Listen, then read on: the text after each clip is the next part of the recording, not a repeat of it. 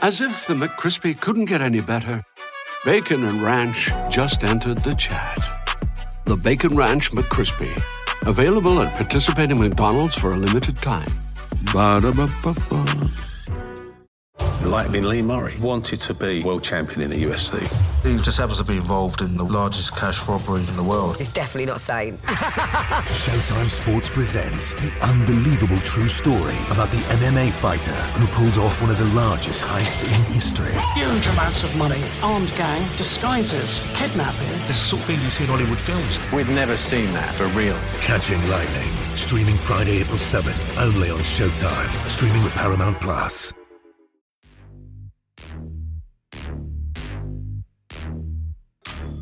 Orange, man. I'm rocking orange, man.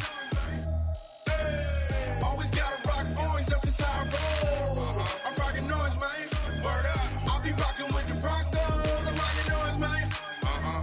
Hey, always gotta rock orange, that's just how I roll. I'm rocking orange, man. You see it, I'll be rocking with the Broncos. Welcome back once again, Orange Weekly faithful. And all of to you, Broncos country. Thank you guys so much for joining us on another episode of the Orange Weekly podcast. We have a great podcast for you guys. I am joined today by my co-host Matt, as well as the host of the Broncos Orange Weekly post-game podcast, Tanner. Hey guys, how you guys doing today? Doing good, Jared. How are you? Not bad. The best part about the offseason, I'm thinking, is that there's no way to analytically decide whether or not we're making good decisions because there's no win-loss column. That's true. True. Yeah, so keeps the bar Everything low. we do is good now. Yeah, well, I mean, that's how I'm going to look at it. I was trying to go on a 8-game win streak after the bye, and that didn't work out so hot for me, did it? All right, we have a lot to talk about today, guys. Obviously, with the NFL, we'll get into that first, and then we'll go ahead and talk about the coaching situation for the Broncos a little bit later. But let's start with the divisional round of the playoffs. And what I'm thinking was probably the most boring playoff round I've seen in a very, very long time. Matt, what did you think about all that? I agree with you completely. I think other than maybe the New Orleans and Philadelphia game, every game was just a blowout and just, uninteresting really. I do think the best teams made it to the next round, maybe other than the Patriots and Chargers matchup, but the Patriots just they earned that victory. So I think the best 4 teams are up there, and I hope this weekend's going to be way more interesting. But yeah, last week was boring for sure. Yeah, let's talk about that game real quick. So the Chargers and Patriots obviously was probably the biggest blowout. I mean, that game was over after the first 3 drives. Yeah. And what I think that really shows is the young coaching of the Chargers being just out-coached by Bill Belichick. And Bill Belichick had that week off, and he just demolished that Chargers defense, which was supposed to be one of the greatest out there at the time. Tanner, do you have any thoughts on that? Yeah, it looked like to me that, New England didn't do anything real fancy. I mean, Brady barely threw the ball past 10 to 15 yards downfield. They were just doing their dink and dunks, and then they were just challenging the Chargers to make tackles, and the Chargers just were tackling so poorly, especially early in the game. James White was just having a field day. Edelman, Hogan, all those guys. I could go on and on. Yeah, it really did show just how inexperienced the Chargers coaching staff was compared to, Belichick, McDouche, or McDaniels, I guess I can call him by his proper name, and all those guys. So, now it sets up a matchup I'm sure we'll get into that a lot of Broncos country just doesn't know who to root for, if anybody. Right. Yeah. We'll definitely talk about the next round, the championship round here in a second. But I do want to mention, too, living in Southern California, and I know I mentioned this in the Orange Weekly chat, too. Living in Southern California, I was listening to the radios down here and the news talk and the sports talk down here, and they were going to town on Phillip Rivers. They were not happy with the way that he showed out and he played, and they're talking about how this game could have tarnished everything for his Pro Bowl or for his Hall of Fame jacket that he could have possibly gotten, just because he played so poorly. He's never gotten really a ring. And the way the NFL is going nowadays, with the numbers that guys like Patrick Mahomes and Jared Goff are putting up, the numbers that he has right now, by the time he's eligible for that jacket, are going to be the norm. Do you guys think that Phillip Cryusa Rivers is going to be a Hall of Fame jacket owner? No, not for a long time. I just thought he doesn't have the Super Bowl wins. He doesn't have the playoff wins. He's gotten great seasons throughout his career, but he's never really taken it to the next step. And this year he had a great team. You know what I mean? It's not as if like there was excuses around that. He had great experienced coordinators. Like, it was a good team overall. So I don't think he'll make it to the Hall of Fame yet. He might, down the road, because he did still establish himself as a solid starter with one team for over a decade, and he deserves credit for that. He'll be in a Chargers, Hall of Fame, the Ring of Honor, whatever it is. But I can't see him in Canton. I sure hope not. Hope he doesn't make it. I mean, he's my least favorite professional athlete. But I agree with Matt. I think he will eventually get in. But I think assuming he doesn't get any Super Bowl rings, I think that's what keeps him out, at least for the first few years. But I got a question for you guys. Do you think he has a better chance to get in early, or Eli Manning? I'm with Eli Manning. Eli Manning. He's got 2 Super Bowls. Yeah, he's got 2 Super Bowl wins, and he's definitely fallen off towards the back end here. But so did Brett Favre. True. I mean, we could go on and on about players that just played a little bit past their prime. And granted, his prime ended a little earlier than most quarterbacks' prime. Yeah. But he still has the Super Bowl wins. He still has the game-winning drives that Philip Rivers just doesn't have. He doesn't have any of that. Yeah. And so I don't know. I see Eli Manning making it way before Philip Rivers, way before. Absolutely, good. Absolutely. And seeing as they probably will retire around the same time frame, I think Eli's a first to second ballot. I think Philip Rivers is going to have to wait until it's just a bad class.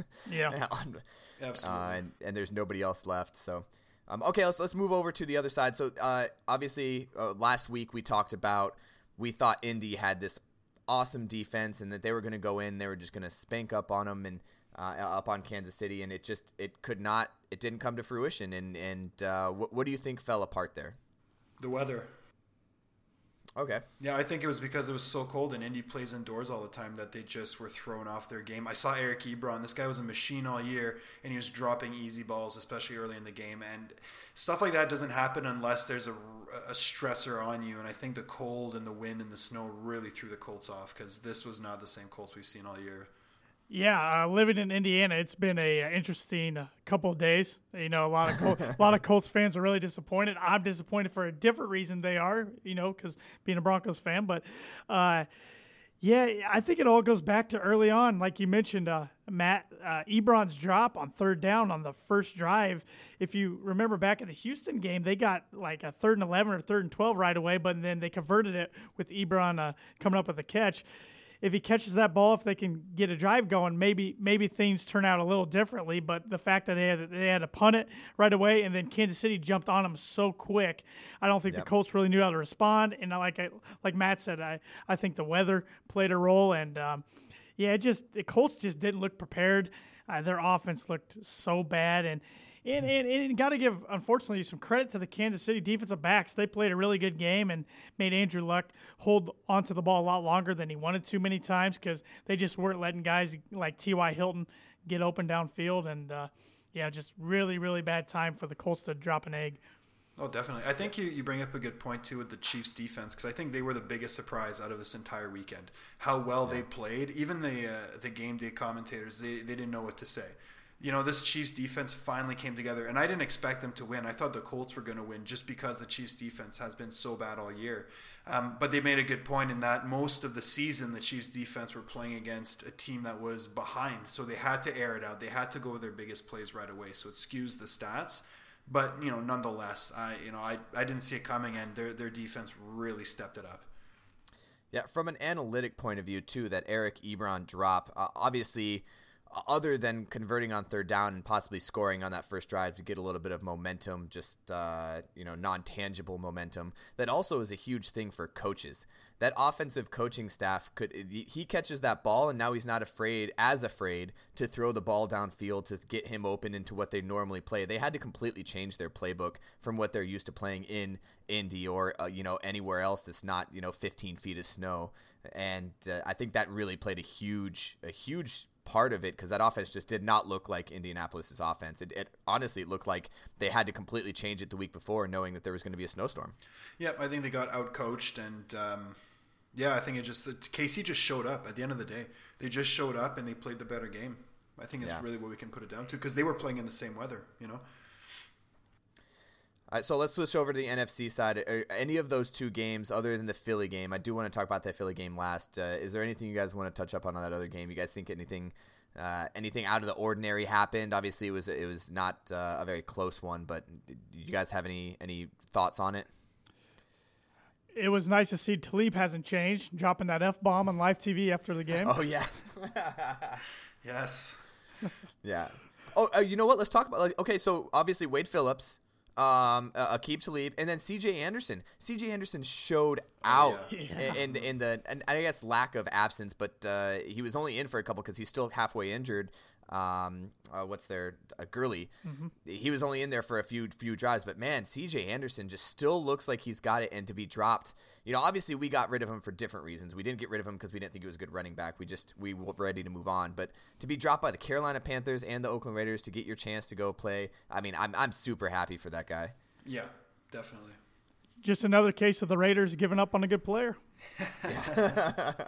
It's strike three, I guess, or strike. I don't know how many times now. Anderson was on how many teams this year? It was with the Panthers, the Raiders. Panthers and Raiders. That's it, eh?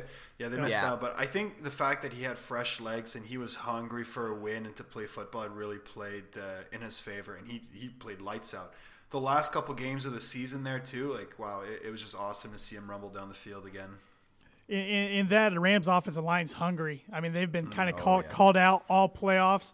And I thought it was really cool to see a guy like Whitworth, who'd been in the league for so many years, finally get his first career playoff win. That was pretty cool.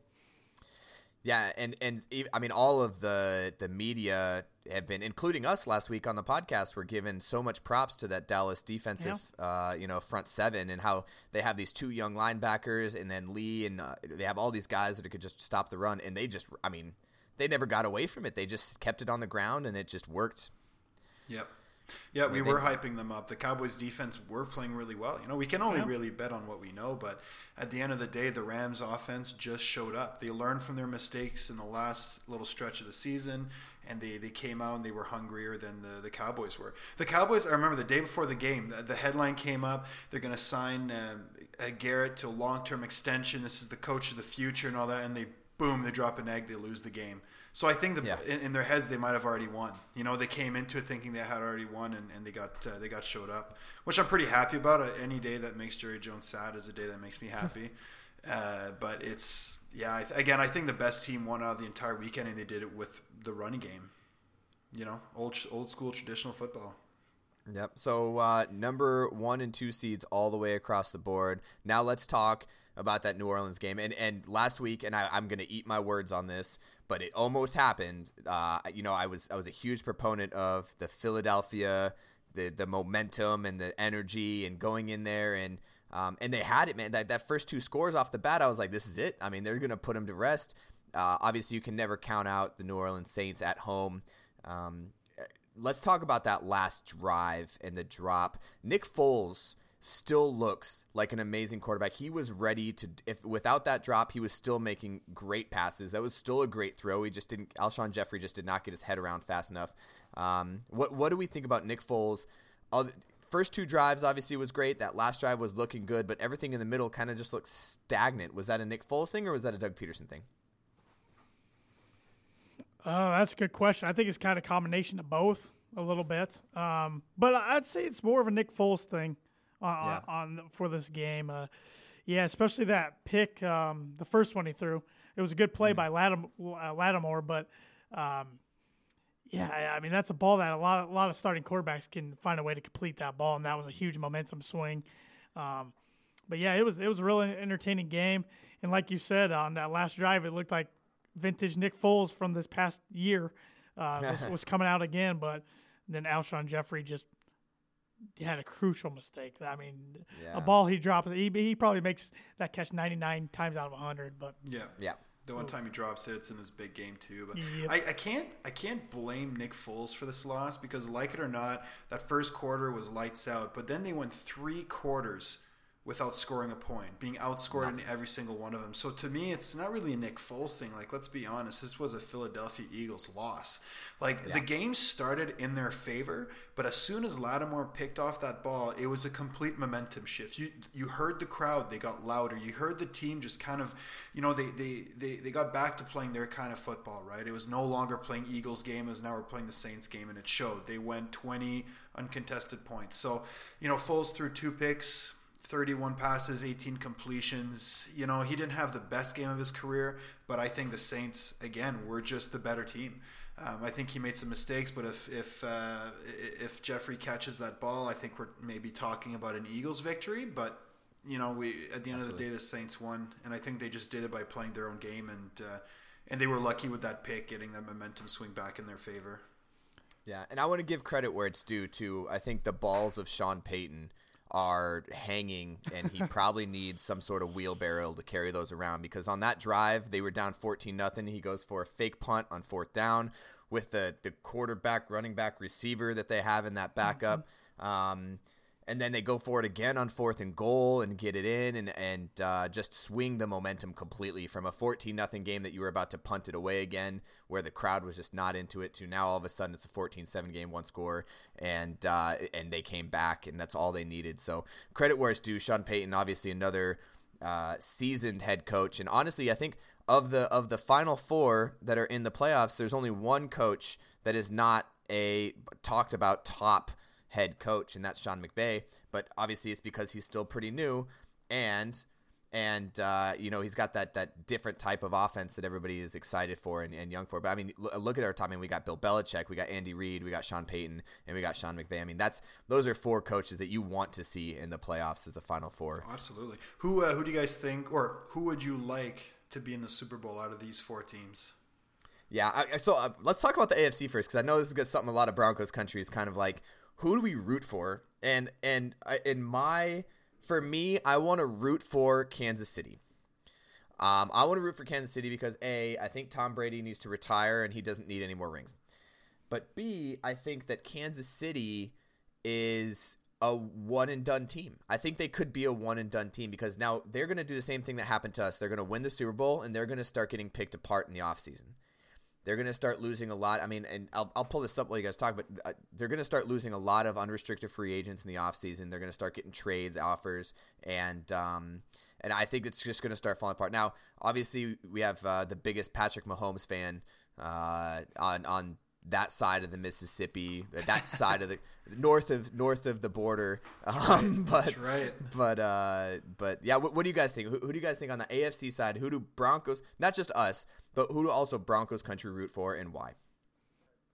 Yeah, I saw a poll, and it is a fascinating question. I saw a poll yesterday, and it was 60-40 Broncos country rooting for the Chiefs, which kind of, I have to say, kind of surprised me. But yeah.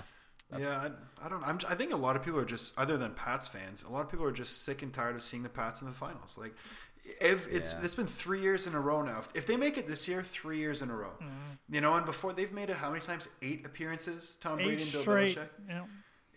It's like, okay, listen, like we need a bit of a change. I think that everybody should be rooting for the Chiefs. I think it's time to dethrone, Mr. Pretty there and Tom Brady. But if Broncos fans really have something against the Chief and Mahomes, then hey, go for Tom Brady. What do you want us to do? Right? They're both great, but I think the Chiefs are the team to cheer for here, especially at home. Yeah, and I like Andy Reid too. Yeah.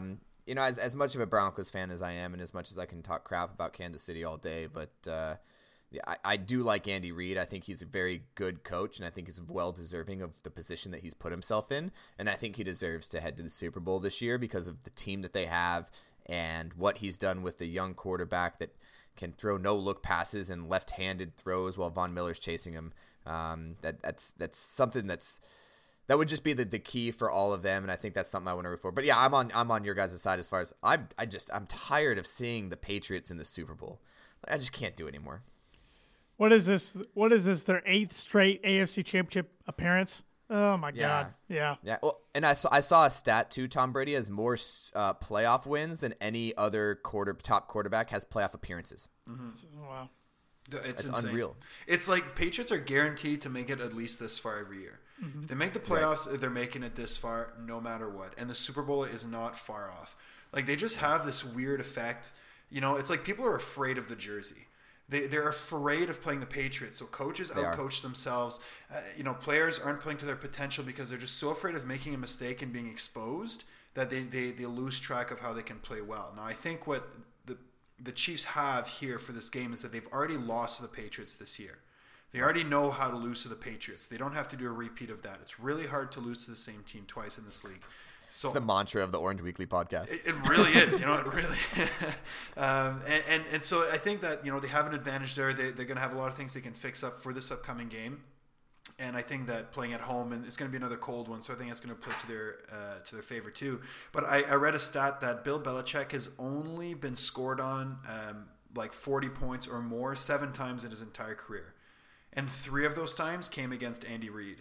So I think, you know, it's going to be a good matchup. I would love to see Andy Reid given another chance to win a Super Bowl. But I think it's going to be it was a lot of experience in this game. Between Reid and Belichick, there is a lot of experience. But it's really cool to see, you know, the royalty and Tom Brady play against the new guy, the new challenger in Mahomes. That's going to be really nice to see who can come up. Yeah, and this is where he takes the flame too. He takes he takes that over from Tom Brady. Absolutely. And it'll be interesting to see if Brady can get it done on the road. The last 3 times he's traveled on the road to the playoffs, he's lost all 3, and all three were to Peyton Manning. So nice, right? Yeah. Nice. And let's not forget too, it's also supposed to be another cold and snowy day in Kansas City. So it's another, you know, in Andy Reid's wheelhouse to play in that snow. So we'll see what happens. So okay, let's go around the horn.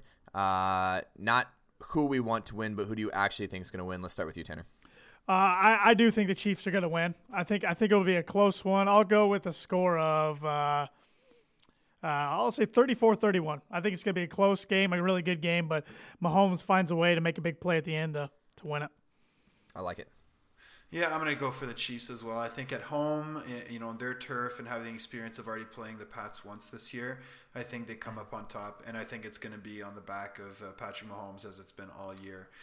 To me, it's going to be around the same score. I'm going to say 35 to 30 for the Chiefs. Nice. I'm going to make it a full sweep for the Chiefs. I think it's time to pass the torch, Brady. You know, there's a new young gun in town. I think he's ready to take over as the top guy. So I actually think it might be a little bit of a lower score. I think just the planning of both of these guys, they're going to plan for everything. I think it's going to be a 28, let's say 27-28. And I think you're right. I think Patrick Mahomes is going to figure out a way to get it down and get it done in the end. All right, let's go to the NFC side. We have 2 offensive powerhouses in the NFC and 2 offensive geniuses in the New Orleans Saints and the Los Angeles Rams. And I mean, this is going to be a good game regardless of how you look at it. It's going to be high flying. It's going to be crazy scoring. What are we looking forward to this game the most? I think it's going to be the same sort of thing as we see in the AFC. We've got Drew Brees and Sean Payton. These guys have been together for over a decade, and they've always been a contender. They've always been a contender. And then you've got the new hot head coach in Sean McVay. He's had 2 of his coaches leave for other teams this year. You know, that's fantastic. And then you have, you know, Jared Goff, who is young too. I think he's 1 year older than Patrick Mahomes. So on both sides, you've got like the new sort of up and coming quarterback against the veteran who's almost seen it all. So it's, you know, right. As Will Smith would put it, you got your old and busted and new hotness. Exactly. And the whole narrative behind that is pretty fascinating. It's a lot of fun to watch. But I think we're going to see another really just explosive game and 2 offenses going at it. It's going to be indoors in New Orleans, so it's going to be very, very entertaining to watch. This should be the game of the weekend.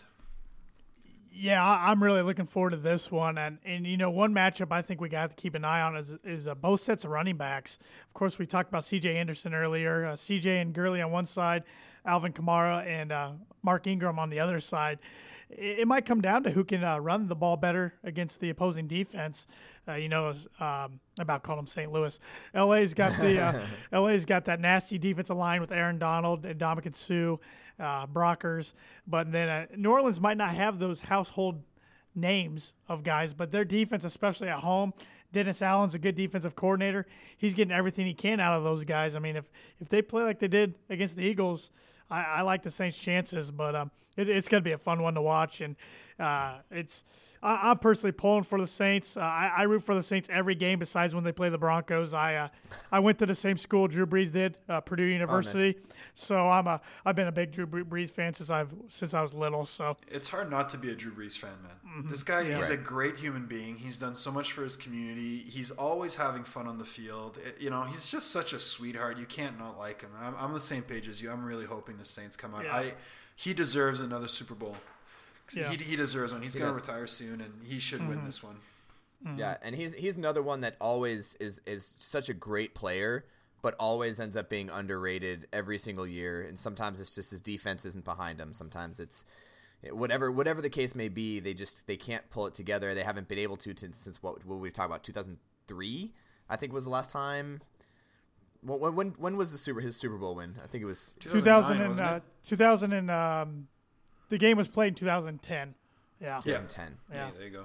Yeah, it was a 2009 season, though. Yeah. So, I don't know. I think he deserves it. I think he deserves to get into. But, the Rams are hot. Yeah, the Rams are they're so hot. And they're going down to New Orleans. The Superdome is loud.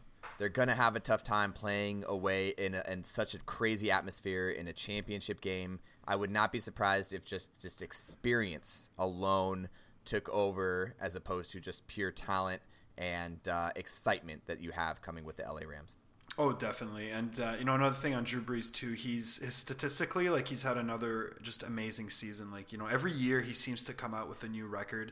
This year, the one I want to point out is his completion percentage at 74.4%. That's insane. I think it's the highest in NFL history, but he's hit over 70% completion 4 times in his career. Oddly enough, he only threw 3,900 yards this year, almost 4,000, so that's pretty low for him, considering he's thrown 5,000 4 times as well. But overall, 5 interceptions, 32 touchdowns, and a rating of 115.7. He is just lights out. He's going to be on his best this week. He's going to have such a good game, I think. I'm really hoping, anyways. I'm speculating, but like you, Tanner, I'm a big Brees fan. I didn't go to the same school as him. And I'm a fan of his rival, but I love the guy. He's amazing quarterback. Yeah, and it's hard to believe this is only his 3rd NFC Championship appearance. Yeah, absolutely. I mean, you go back, I think it was 06 at Chicago, or 07 at Chicago, and then 2010 against Minnesota. But like Jared said, I mean, a lot of times he's been on the wrong end of his defense. Like last year, I mean, they had Minnesota beat. And then the Minneapolis Miracle happened. One year when he played for the Chargers, I remember all Nate Kinnig had to do was make like a 38-yarder missed. And that's what it reminded me last week when Lutz missed that kick. I said, I looked at my dad. I said, "It's happening to Drew again." But I think he's going to be focused and ready to get this one. But it's going to be a good game. And even if the Rams come out victorious, I'll root for the Rams in the Super Bowl. I mean, I would like to see Wade. It'd be cool to see Wade get another one, Talib and CJ. But I really am pulling for Drew first and foremost. Yeah, the Broncos fan in me is rooting for the Rams just because of we had a lot of guys, especially from our Super Bowl 50 team, those 3 that you just named. Wade, Talib, and CJ. But I'd love to see him get another one. I think they all deserve it. I'm still very happy for all of them. But at the same time, you're right. New Orleans deserves it, and they got that experience. So let's go around the horn here. Let's talk about who's going to win it statistically, analytically. Feelings aside, who's going to win this game? Well, I look at their matchup earlier this year. They played against each other in the Superdome, and the Rams had a chance to put the Saints away in the 4th. Couldn't get it done. Saints came back and got the victory. Last week, Philly jumped all on New Orleans, which is a key. If you're going to win the Superdome, you got to take that crowd out of it. They got up 14-zip. That still wasn't enough. I don't think the Rams get on top of the Saints. I think the Saints come out early and maintain the lead. I'll go with a score of I'm going to go 38-28 Saints. Okay, big margin there. Cool. Wow, I'm going to keep it a bit tighter. I think the Saints are going to win, just having the home field advantage. And I think the whole team must be rooting for Breeze. When you got a veteran quarterback like that, it's like when Peyton Manning won Super Bowl with the Broncos, man. You just wanted Peyton to win it. It's like everybody just felt for that. So I think it's the same sort of experience. I think the Rams have a really bright future, and the fact that they made it to the championship game last year, they made it to the divisional round. The year before, they lost in the first round of the playoffs, the wild card. So every year they're getting better, they're getting farther. But I think next year it's going to be their Super Bowl appearance, and I think the Saints win 27-24. It's going to be a bit tighter. It's going to be down to the last minute. Yeah, I'm also hoping it's down to the last minute after last week's game. All the games from last week except for the Philly game. My big thing is the experience. I think the experience is going to play out, and it's not only experience, but it's experience at home in a different atmosphere. The other thing, too, is when LA is put up against big teams in big times, it doesn't seem like they can really finish out the game the way that you'd want them to. And I think that the reason New Orleans has the home field to begin with is because of that game earlier in the season in the Superdome. So I agree. I think the Saints win it based on experience, based on more experienced coaches, and I think that they put them away. I'm going to say 32-30. I think it's going to be a field goal. I think they're going to be down 29-30, and I think they're going to kick a field goal to finish at the end of the game. Nice. We're done talking NFL playoffs. Let's talk about our favorite subject in the Denver Broncos. I know a lot of people have been waiting this. So last week we talked about, so there's a lot happening. I mean, we know this. There's all types of things happening. If you guys haven't been following, it's probably for the best. You always want to know what the end result is. Long story short, Vic Fangio, Vic Fangio is now officially our head coach, and we had Gary Kubiak, who we thought was going to be the offensive coordinator. It was kind of named, it wasn't really announced. Is gone, and he's now in Minnesota with his son. He's trying to get his son a job somewhere, and Vic Fangio was not having it. So we go out and we hire Ed Donatel as the defensive coordinator, and today, as we record this on Wednesday, we sign Rich Scangarello. Okay, Scangarello. So we have Rich Scangarello, and if you put all this, we got Fangio, Scangarello, and Donatel. We have the greatest Italian mobster coaches in all of the NFL. That's right, the Broncos Mafia, man. And the Broncos Mafia. Led by Don Fangio himself, man. This is Don going to be Fangio. A nasty unit this year. Hey, we're keeping that. That's an Orange Weekly. The Don Fangio. That's his nickname from here on out. He's going to impose fear on the rest of the league, man. The defense is going to be back to a top 3 unit. The offense is going to be very structured and disciplined, man. We're going to see a good Broncos team next year. It's very exciting. Death by inches. Yeah. Death by inches, like he said in his press conference.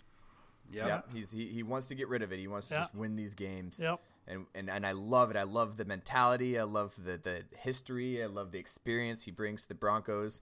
And like I said at the very beginning, it's great to be able to have these optimism because right now there's no win-loss column, but it feels good to finally have that. It's not a new guy, right? It's not someone that's like, well, we don't know how he's going to play out because he was a defensive coordinator for 1 year on a 23rd ranked defense. So it's great to feel that. So what are we thinking about with the hire of Rich Scangarello?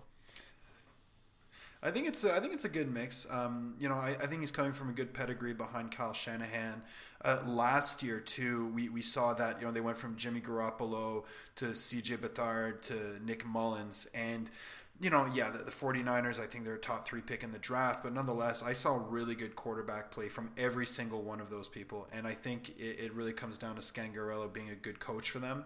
I think he's going to be in a good position too with Case Keenum. He's done a lot of magic with game managers in Mullins and Beathard, and I think he'll be able to help Keenum out quite a bit. So I think it's a really good hire, and I think it's good to get a new face in the building too. But stay within a similar system because he's going to run stuff that Shanahan run, the zone run, the outside zone, a lot of the play action passes, and he's going to keep the ball really safe. So I think the days of the timing routes and the sort of whatever offense we had for the past couple of years is gone. We're going to see something that's a bit more modern. Thank God. Yeah. Yeah, absolutely. I'm just recalling the game we played against San Francisco, and I hope he brings the way they use their tight ends with him. If you guys remember that game, George Kittle could do no wrong. And of course, that was also our lack of covering the tight end. But I think Fangio's going to fix that, or at least we can hope. Depends what kind of tight end we can get, because I don't think we true. have anybody on the roster that really matches with what Kittle has been doing. So that's true. Yeah, so it's going to be hard, but if we can get a good player at that position, I think you're right. I think we're going to see a lot of play from the tight end, and it's going to be a nice relief, too, for the Broncos. That's true. I'm just excited for a change on the offense side of the ball. I was sick of seeing the same thing the past really 4 years. Even Super Bowl 50, our offense wasn't the greatest at times. It was just our defense was unbelievable. So it'll be nice to see a fresh face, some fresh new style of play calling, and as much as I like Gary Kubiak, will always be appreciative of his part in history, in the Broncos' history. I think it's a blessing in disguise, kind of addition by subtraction, that he's not going to be around to be the offensive coordinator. Yeah, I completely agree. And here's my take on the whole Scangarello hiring. And since Peyton Manning, and even with Peyton Manning there, the offense that we've been running has been very quarterback-based. Right, the whole concept of it is the quarterback makes decisions to be able to figure out who's going to be open. Right, we're talking those timing routes. Right, who's playing off more. You kind of have to those pre-reads. What he brings in that Kyle Shanahan type of offense, and even the Rams offense is it's more of a quarterback friendly offense. We're talking layers, and we're talking there's going to be 2 to 3 people open based on the system. Right, we're trying to get 2 people open. You're reading 1 to 2 people. Right, you're reading linebacker to safety on the same side of the field. And when you're reading linebacker to safety on the same side of the field with 3 routes going there, one of those 3 routes is going to be open. It's much easier for a quarterback, and that's what we've been seeing. And you always have your check down. There's always a check down in these types of offenses. So this is going to be something that is completely new. It's going to be interesting for Keenum because it's going to keep him focused on what his reads are going to be and where he's going to need to go with the ball, and it's going to be less pressure on him and more pressure on the system, and I really like that. And I think that he's going to bring a lot more study as far as locker room style. He's going to bring a lot more preparation to the offense as far as what we're looking at for the defense, because it just looked like week in and week out for the last 4 years, we've been running the same old stuff. It didn't matter what defense we were playing. We didn't matter what the strengths of that defense was. And I think he's going to bring something new that we haven't seen in a long time, and that's what I'm excited for. Yeah, I think it's a contract year for him too. So he's playing for his future. I think it's clear Elway made a statement that he's a short-term option. This year, there really isn't any worthwhile quarterbacks in this draft. I'm sure somebody will turn up in a few years and be great, but other than Haskins and Kyler Murray, who are leading a lot of stories, I don't see any of the next franchise guy there. So, they're going to look for someone else next year, and Keenum, he's not going to be there, so he has to play his best in order to get a job. And I think we're going to see a lot of that this year with this new system that's going to be friendly to him, as you say. It's going to play to his strengths, more the quicker passes, the shorter balls. With Philip Lindsay in there too, I think he's going to be used a heck of a lot more than he was this year, and he was used a lot, right? So it's going to be a lot of fun to see that evolution in the offense, but I think Keenum's going to be a lot more accountable to himself and his team, just because he's got something to lose this year, and at the same time, he's just a year older and wiser in a new system. It's going to be very refreshing for him for sure. Yeah, I think a new system's got to definitely benefit Case Keenum, like you guys said. Contract year, I mean, he's like you said, Matt, he's playing for his NFL life, really. I mean, if he ever wants to be a starter again, even if it's not in Denver going forward after this year, he's got to play pretty well this upcoming year, or he's going to probably be a backup the rest of his career. So yeah, I think just a new face, new attitude. I think a new everything's going to help Case Keenum out. I don't think he was set up to succeed very well last year with Vance Joseph and Mike, not Mike, Musgrave. I'm slipping on his first name. Bill, right? Bill. Yeah. William. Yeah, and the other thing I want to touch on too, with obviously the offense side, the Orange Weekly Twitter, we put out this whole thing about, Garrett Bowles is also on his contract year. He's also the last person in that draft that's even on the team, based on our terrible drafting other than last year. But the one thing I think that's really going to bring light that we're going to see a lot better, and I'm really excited for, is that the Dawn is going to bring a lot more stability and discipline to not just the team, but especially that offensive line. There's going to be a lot more discipline in the locker room. There's going to be a lot more discipline in the practice field, and there's going to be a lot more discipline on game day. I expect our penalty yards, especially on offense, that have just been killing us over and over again, to just go down. Well, see, speaking of the offensive line, we also got Mike Munchak coming in to take over for the offensive line coach. Let's talk about that. This is a Hall of Fame offensive lineman. You know, he used to play with Bruce Matthews back in the day, and he is, you know, probably the best offensive line coach in the league right now. Look what's happened in his life when he went to the Titans. They had a great line when he was there. Even with the Steelers last year, the Steelers' offensive line last year was fantastic, both in the run and the pass game. They were outstanding. And so with Munchak coming in, I think you're going to see a lot of the dumb mistakes. I don't think it's going to be Garrett Holds anymore. It's finally going to be Garrett Bowles. You know, it's going to be a lot tighter than it's been in the past. Because, you know, Munchak won't be the guy calling plays. He won't be the guy making a big difference. We won't necessarily hear about him throughout the year, but we're going to see the results of his coaching on the field because he's really good. And this might be the best hire the Broncos have this year. Above the head coach and the coordinators, I think this is the steal. Yeah, I think the Broncos struck gold with Munchak. I really do. And if you want, you know, some more reasoning, Ben Roethlisberger came out this week and was saying how disappointed he was that Munchak was leaving. I mean, he was behind the scenes trying to do everything he could to keep him. So I think that's another telltale sign that Munchak's a pretty darn good offensive line coach. Right, and he's a steal alone because we were interviewing for a head coaching job. Yeah. And he had interviews all over the place, but he decided to come to us. I mean, he went from offensive line coach to one team to another. So whatever happened behind the scenes, I'm not sure. Just wanted to get out of the dumpster fire that is Pittsburgh. But whatever the case is, we're talking, one of the best, if not the best offensive line coaches, a guy that could go probably be an offensive coordinator, head coach somewhere, and he came to help us out. And let's not also forget that we had still a very good offensive line. Like, yeah, we had Philip Lindsay who can get through holes so fast, but that offensive line was still playing very well, especially through the first 12 games of the season. I mean, we just decided not to run the ball. Right, I mean, we were throwing 40 times, and you know that's something that Broncos country was yelling at the TV every single time. But our offensive line, before they got injured, I mean, I think 4 of our 5 starters on offensive line ended up getting put on the IR last year. They should all be coming back a little bit, you know, bruised up a little bit, but hopefully a little bit better. And Munchak's going to be able to organize that to be that much better and that much more of an elite squad on that offensive line, which I think I'm ready for. And I'm ready for it. And let's not forget, we talk about Philip Lindsay and how good he is, but we also have the yin and yang of Royce Freeman that I feel like we didn't use enough last year as well. And he's a guy that can get the ball in the backfield and in the passing tree and just be able to make plays as well. So there's a lot of options for these guys, and I think that's part of the reason they came down here. They see that we have a team that can succeed and that they want to be a part of making that team succeed. Yeah, and I think his experience too is going to help Rich Scangarello.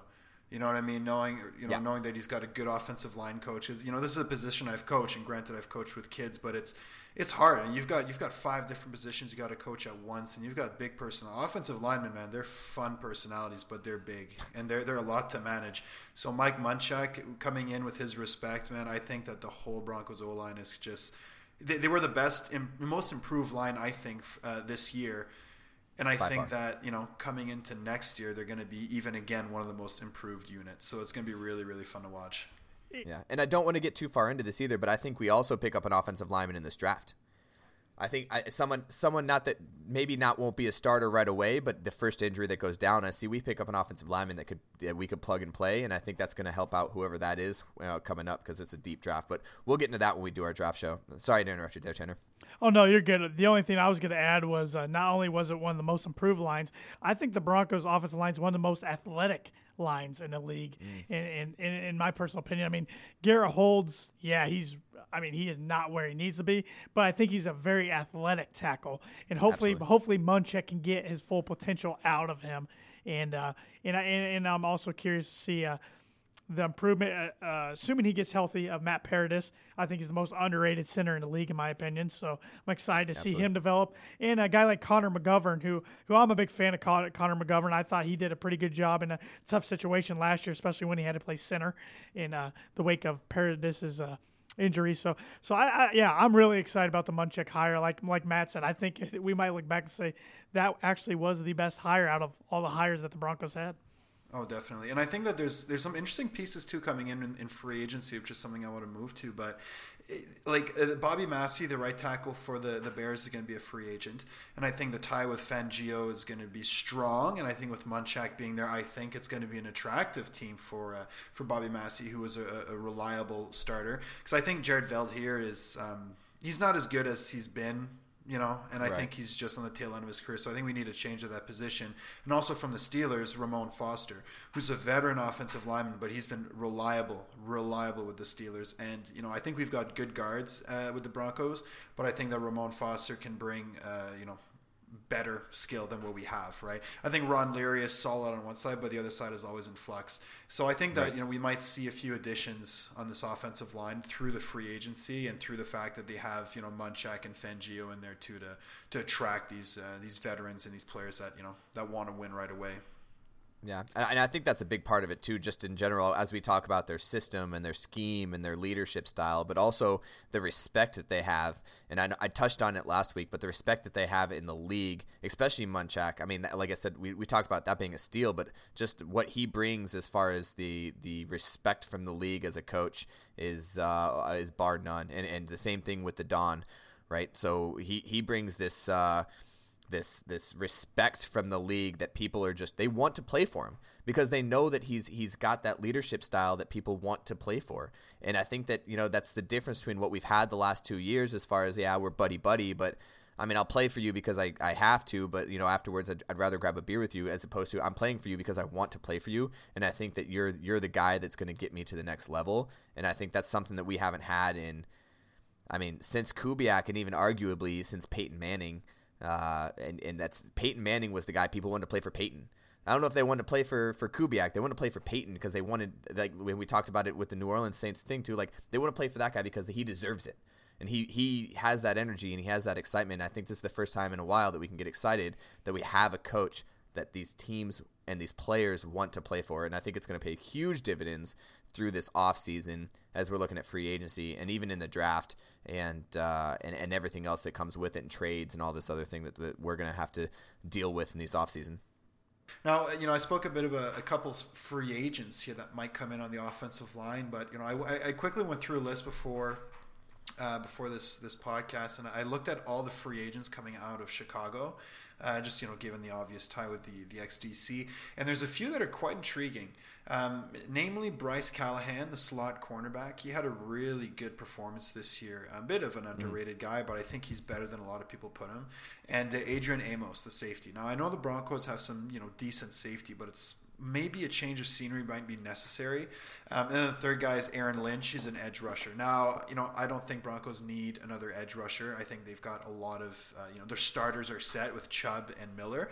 But if anything, Aaron Lynch can be a reliable backup too and give a new face to this group. So there's interesting players on this defense that could be available to come and give an upgrade to help with the communication process, because the communication is going to change, the play calling structure is going to change too. So if you can bring some veterans that know what it's about, that's going to help a lot. But one player too that I want to mention that we talked a bit about tight ends earlier. I think Jesse James out of Pittsburgh could be another viable option. Ooh. He's always been a bit of a backup player. This year was between Vance McDonald and Jesse James, and they're similar, good blockers, okay pass catchers. They've got a lot of talent, and I think that, Jesse James could be an upgrade to the Broncos, and I think he's fitting to the Broncos mafia. Like Jesse James, this name is in history as a criminal, man. He brings a notoriety here. We need some good players here that impose and that are intimidating. And I think he's a tight end that can do that because he's a big play option, and he's also a really good blocker. So I think these are free agents from the two teams that could be attractive. Now that we know we have a 49ers coordinator coming in, an ex-49ers coordinator, it'll be interesting to see who could transition over from that team. Whether it's to help an extra running back or a backup quarterback. I know I threw out earlier that perhaps Elway might make a move for Nick Mullins. I don't think Nick Mullins would cost a lot, and I think that he would be a really reliable backup quarterback. He's won games with the 49ers, a much worse team than the Broncos have, and you're really only ever as good as your backup quarterback. So we need to have somebody on the team that can at least run the system that's a good communicator, that has a bit of experience, and that won't break the bank necessarily either. So with these new coaches, I think it's going to attract some interesting moves. Maybe not the flashiest moves, because these aren't necessarily coaches that are going to make the trade for Antonio Brown. I cannot see Antonio Brown playing for Fangio. So I don't think we're going to be getting a lot of these flashy players. However, I think we're going to be getting a lot of good system guys that are going to be able to perform right away, and they're going to know how to perform, and they're going to want to win, and they're going to bring that culture change that we need with the Broncos. So I don't know if you can think of other players that that you have your eye on that you'd like to see come in for the Broncos, but to me these are a few that the fans out there should be looking for, just given the easy connection. I just want to mention too, and I had to look it up because I didn't know what happened, because I know that he got injured at the very beginning of the year, but it's 2 years in a row he's been injured. He's an injury risk, but the value of him has been unreal, and his ceiling is high. Is Jake Butt. We have this tight end that could just be this great. It's 2 just freak accident injuries that he ends up getting to ruin his season, but Jake Butt can be that guy to bring that tight end set in that we really want to see. And I agree with you. I think Jesse James honestly is better than Vance. And as a tight end, I remember watching some of his games. He had a couple games where he just went off, and he's quick. He's got hands. He's quick. He's got hands. He's got that big body to be able to make those moves. So those are both very viable options. But we do have a very deep tight end list. We never used them. So honestly, we have these guys on our team. We have, let me pull it up. We have these tight ends on our team that we just never used, and we have like 4 of them. And I remember every year just looking at when we cut down after the preseason, when we cut down, I'm always like, why do we have so many tight ends? Because we never use them. But I think that's something that we could end up using, and they might be a diamond in the rough there that we don't know about. And they seem to never be able to stay healthy. Hireman got hurt. Troy Fumagalli, we took him in the 5th round, I believe, last year. He never played a snap because he got hurt in the preseason. So he's another one. He's an athletic tight end from Wisconsin. So or athletic and a hard nose. He kind of does a little bit of both. So I'm interested to see if he fits in at all. And that's a good point you brought up, Jared. We have a lot of options, but we never get full use out of them because it seems like none of them can really stay healthy. Yeah, and it's disappointing too, and a guy that like Munchak coming in, and that's going to help our blocking end on that tight ends too, and that's deadly. That's a deadly force when you have a great run game and a pass catching and a blocking tight end. When you have both of those things put together, that it ends up being deadly, and that's what the Patriots have in Gronkowski. Mm-hmm. The guy can block, and then all of a sudden he releases, and he's 4 yards upfield, and your linebackers caught up in the defensive ends because they thought it was a run with the play action. So it's a deadly combo that I think that we definitely could take advantage of, depending on how Scangarello wants to play his offense. And speaking of the offense, I think it's pretty obvious that Case Keenum's going to be the QB, right, this year. However, there's a few options out there that we have to entertain because, who knows really what's going to happen at the end of the day. And a few names kind of come up.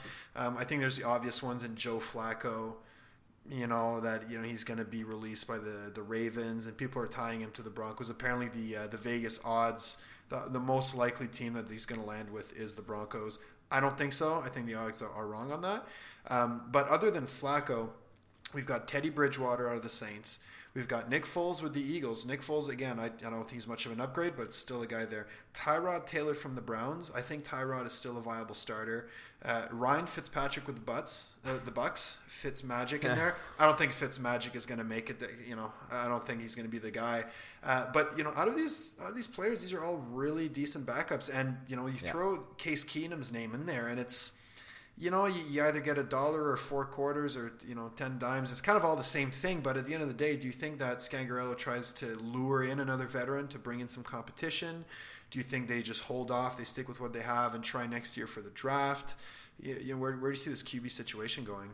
Yeah, I definitely think they get another guy. Out of that list, maybe I could see like a Teddy Bridgewater, somebody who could probably push Case a little bit, but is it a real threat, at least initially, to take his job like a Flacco would be? And it was interesting to hearing Elway's comments how Case was a short-term fix. So But like you mentioned earlier, Matt, this draft, QB wise, I've been studying the draft a little bit when it comes to QBs. You have Dwayne Haskins from Ohio State, Kyler Murray from Oklahoma. They're kind of the top two. But then after that, it kind of falls off. Drew Lock from Missouri is one to keep an eye on. I did see him play live this year. Big guy, he's got a pro arm. But besides the arm, I don't know. He's not very mobile, and he doesn't seem like to be much of a leader. I don't like the way he handles himself in press conferences. I know that's not a huge deal. I mean, as long as you win games, who cares? But he reminds me a little bit of Jay Cutler, so I don't know if we want to go down that road. But there's some other quarterbacks, Daniel Jones from Duke.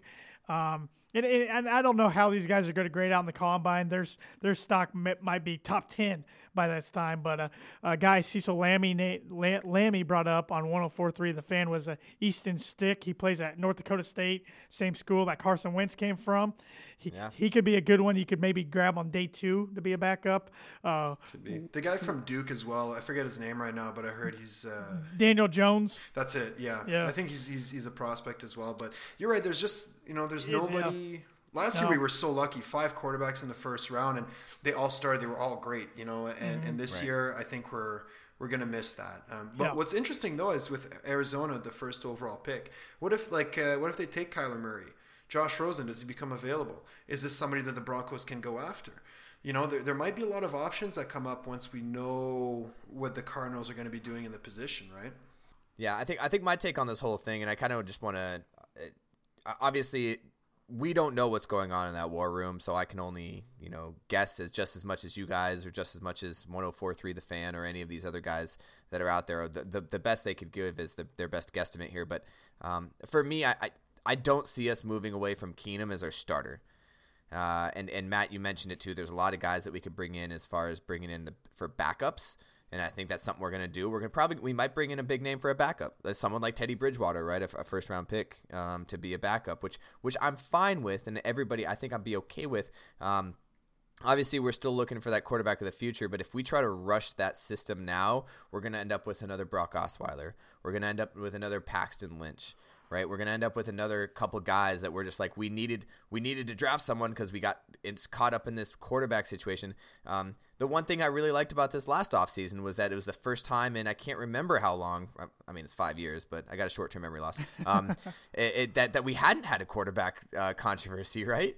So that's the last thing we need is a new coach to come in and start it with a quarterback controversy. I think that's just something that it's not gonna fly.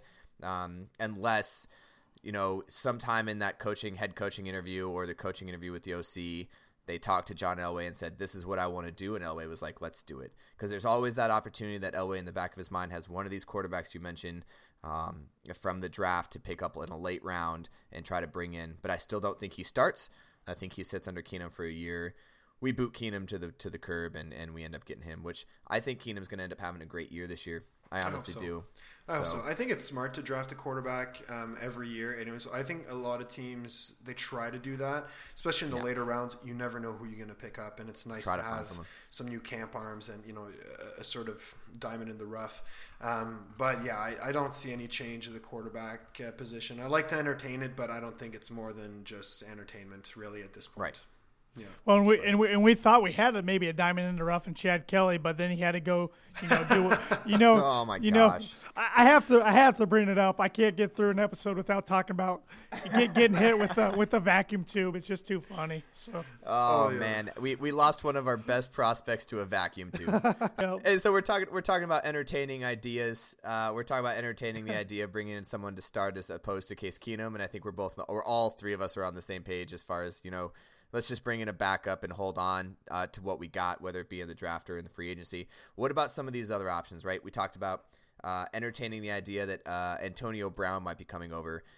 Today, there was some beef with Emmanuel Sanders and Antonio Brown over Twitter because of what Emmanuel Sanders said on NFL Network. Are we squashing the entertainment value that Antonio Brown is coming to the Denver Broncos? Forget it. Yeah. Not happening. Yeah, it's not happening. Okay. I cannot see Don Fangio putting up with that, man. Antonio Brown's gonna wake up one day with a dead horse head in his bed if he's on that team, man. It's not gonna happen. Yeah, not at all. Just too much of the drama that we don't want to deal with. All right, and I'm going to mention this, and I know we're all on the same page of this, but I have to mention it because I don't know if you guys know this, but I cannot stand clickbait media. I cannot stand media that just says things to try to get viewers and try to get listeners because it's against the world. What are the odds we get rid of Von Miller and try to pick up someone crazy? No way, man. Zero. Can't happen. If that happens, you're losing the face of the team. Like, that would be the stupidest thing Elway would ever allow. I can't see that happening. Not happen with Fangio in charge. I mean, he's gonna. I think Von's ready for another huge year under this guy, and I'm excited to see what he can do with Von and Bradley Chubb. I think he's gonna take them to the next level. And I think that Von Miller was a big reason for Fangio to come to this team. I don't think he goes to the Broncos unless they had elite pass rushers like they had in Chicago with not Von Miller, with Khalil Mack. So I can't see Von Miller going anywhere other than the practice field and his couch and the bank, man. That's what I see Von Miller doing this year. So this is a big thing, and I know we talked about it when we first hired Fangio. Obviously, he hired his defense coordinator in Donatello. I know there's no O there. I'm still calling him Donatello.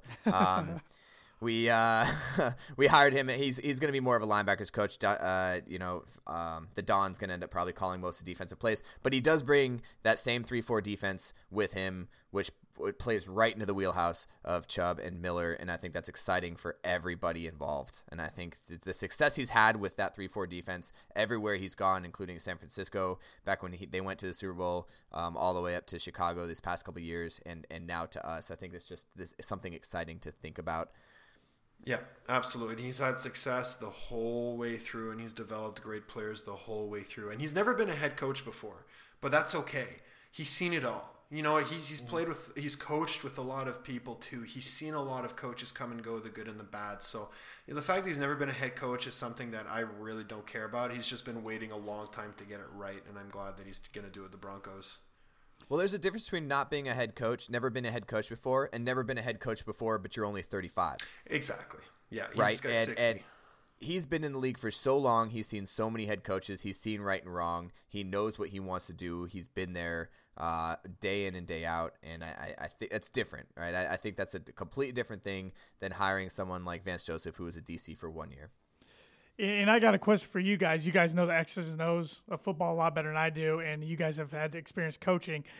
It was brought up earlier during his press conference last week, right after his press conference, an interesting point Brandon Stokely made.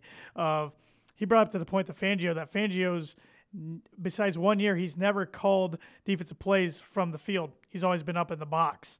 Right. Do you think that's something that he uses the preseason to get used to that? I think that's a really good point. I never considered that. I think maybe we'll see Donatel up in the box and Fangio on the sideline, and they're going to be doing a lot of talking. I think given his experience, he can call plays from home and they can still win a game. Mm-hmm. Just given what he's been through. So I don't think it's going to matter that much. Mm-hmm. But it's going to be a transition for him for sure. I wouldn't be surprised in the preseason to see him make a few bad calls on defense, and he's going to fix some wrinkles for sure. Mm-hmm. But I think he's going to have a good squad around him that is going to be very supportive, and they'll be on top of it. I can't see them making mistakes because he's not in the booth.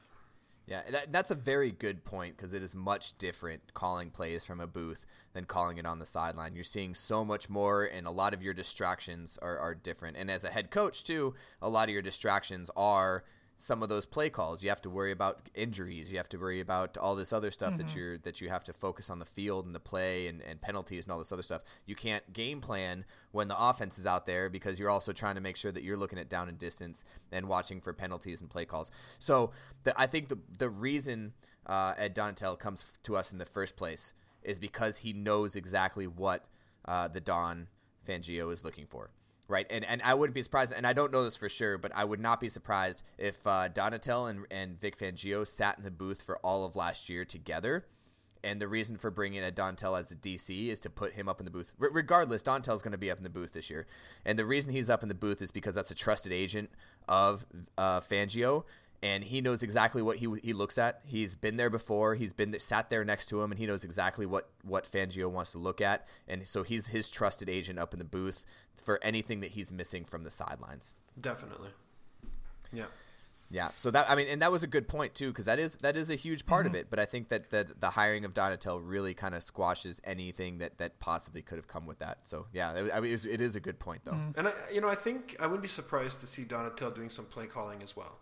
Fangio says he wants to do it right now, but it happens. We'll look at KC, like Kansas City. Andy Reid calls the plays, but there's been many games where you just see Andy Reid doing his thing, and it's Bieniemy calling the plays, or it's somebody else. So on these teams, I think there's a lot of flexibility and there's a lot of trust that comes into it. So I think it's going to be a bit of a shared role, but at the end of the day, these squads and these coaches that have such an established system and one that's translatable, easy to run with the players.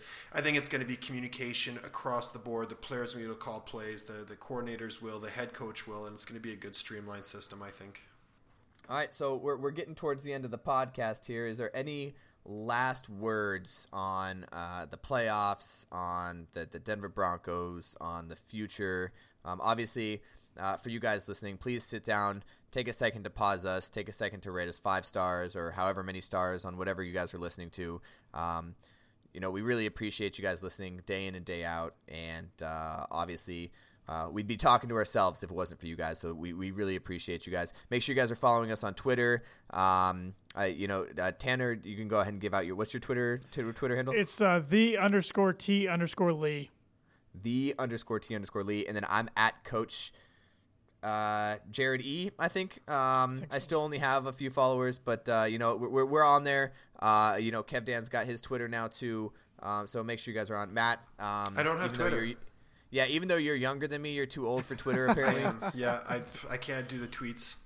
Yeah, I can't do it. Yeah, I'm like hey, I've been on Instagram for like a year now, and I think I finally got it down. So Twitter for me it's a lost cause, man. You have an Instagram but no Twitter? Correct. That is correct. Right. So what are you taking pictures of? The bald head? Or the glare off the bald head. The glare. Yeah, I don't need a flash. I really don't. Oh. No, it's nice. I Naturally. just angle my head and it's just, beautiful lighting, man. Selfies, mint. Oh, you finally got the selfie down. You can't move on to the Twitter until the selfie's down first. Well, I just can't put my opinions in 128 words. I just can't do it. Or characters, whatever it is. So yeah, thank you guys all for listening. Please make sure you guys subscribe. Please make sure you guys rate us 5 stars. Any last words? We'll start with Matt, then we'll go to Tanner. Any last words, Matt? I'm so happy to have the coaches lined up. Once the playoffs are over, then it's all about free agency and the draft. So it's a lot of cool things looking. It's a lot of cool stuff to look forward to. Really, it's exciting for everybody. So get jazzed. Get jazzed. Get jazzed up, baby. Oh man. All right, Tanner, what you got? Yeah, I'm looking forward to hopefully just from a football fan's perspective, 2 good games this weekend. Hopefully, like I said earlier, the Saints come out victorious over LA. And I'm like Matt said, I'm looking forward to the draft, then free agency, and get this thing rolling into a new era of Bronco football. New era of Bronco football. I love it. We're going to bring you a lot more podcasts throughout the rest of this off season. Expect more from Tanner, Matt, myself, and hopefully we'll get Jeff on here as well. And, from all of us here at Orange Weekly, thank you guys so much. And in the dawn, we trust. All right, guys, we're always going to end off. We got to end off every podcast with a Go Broncos. Go Broncos. Go Broncos.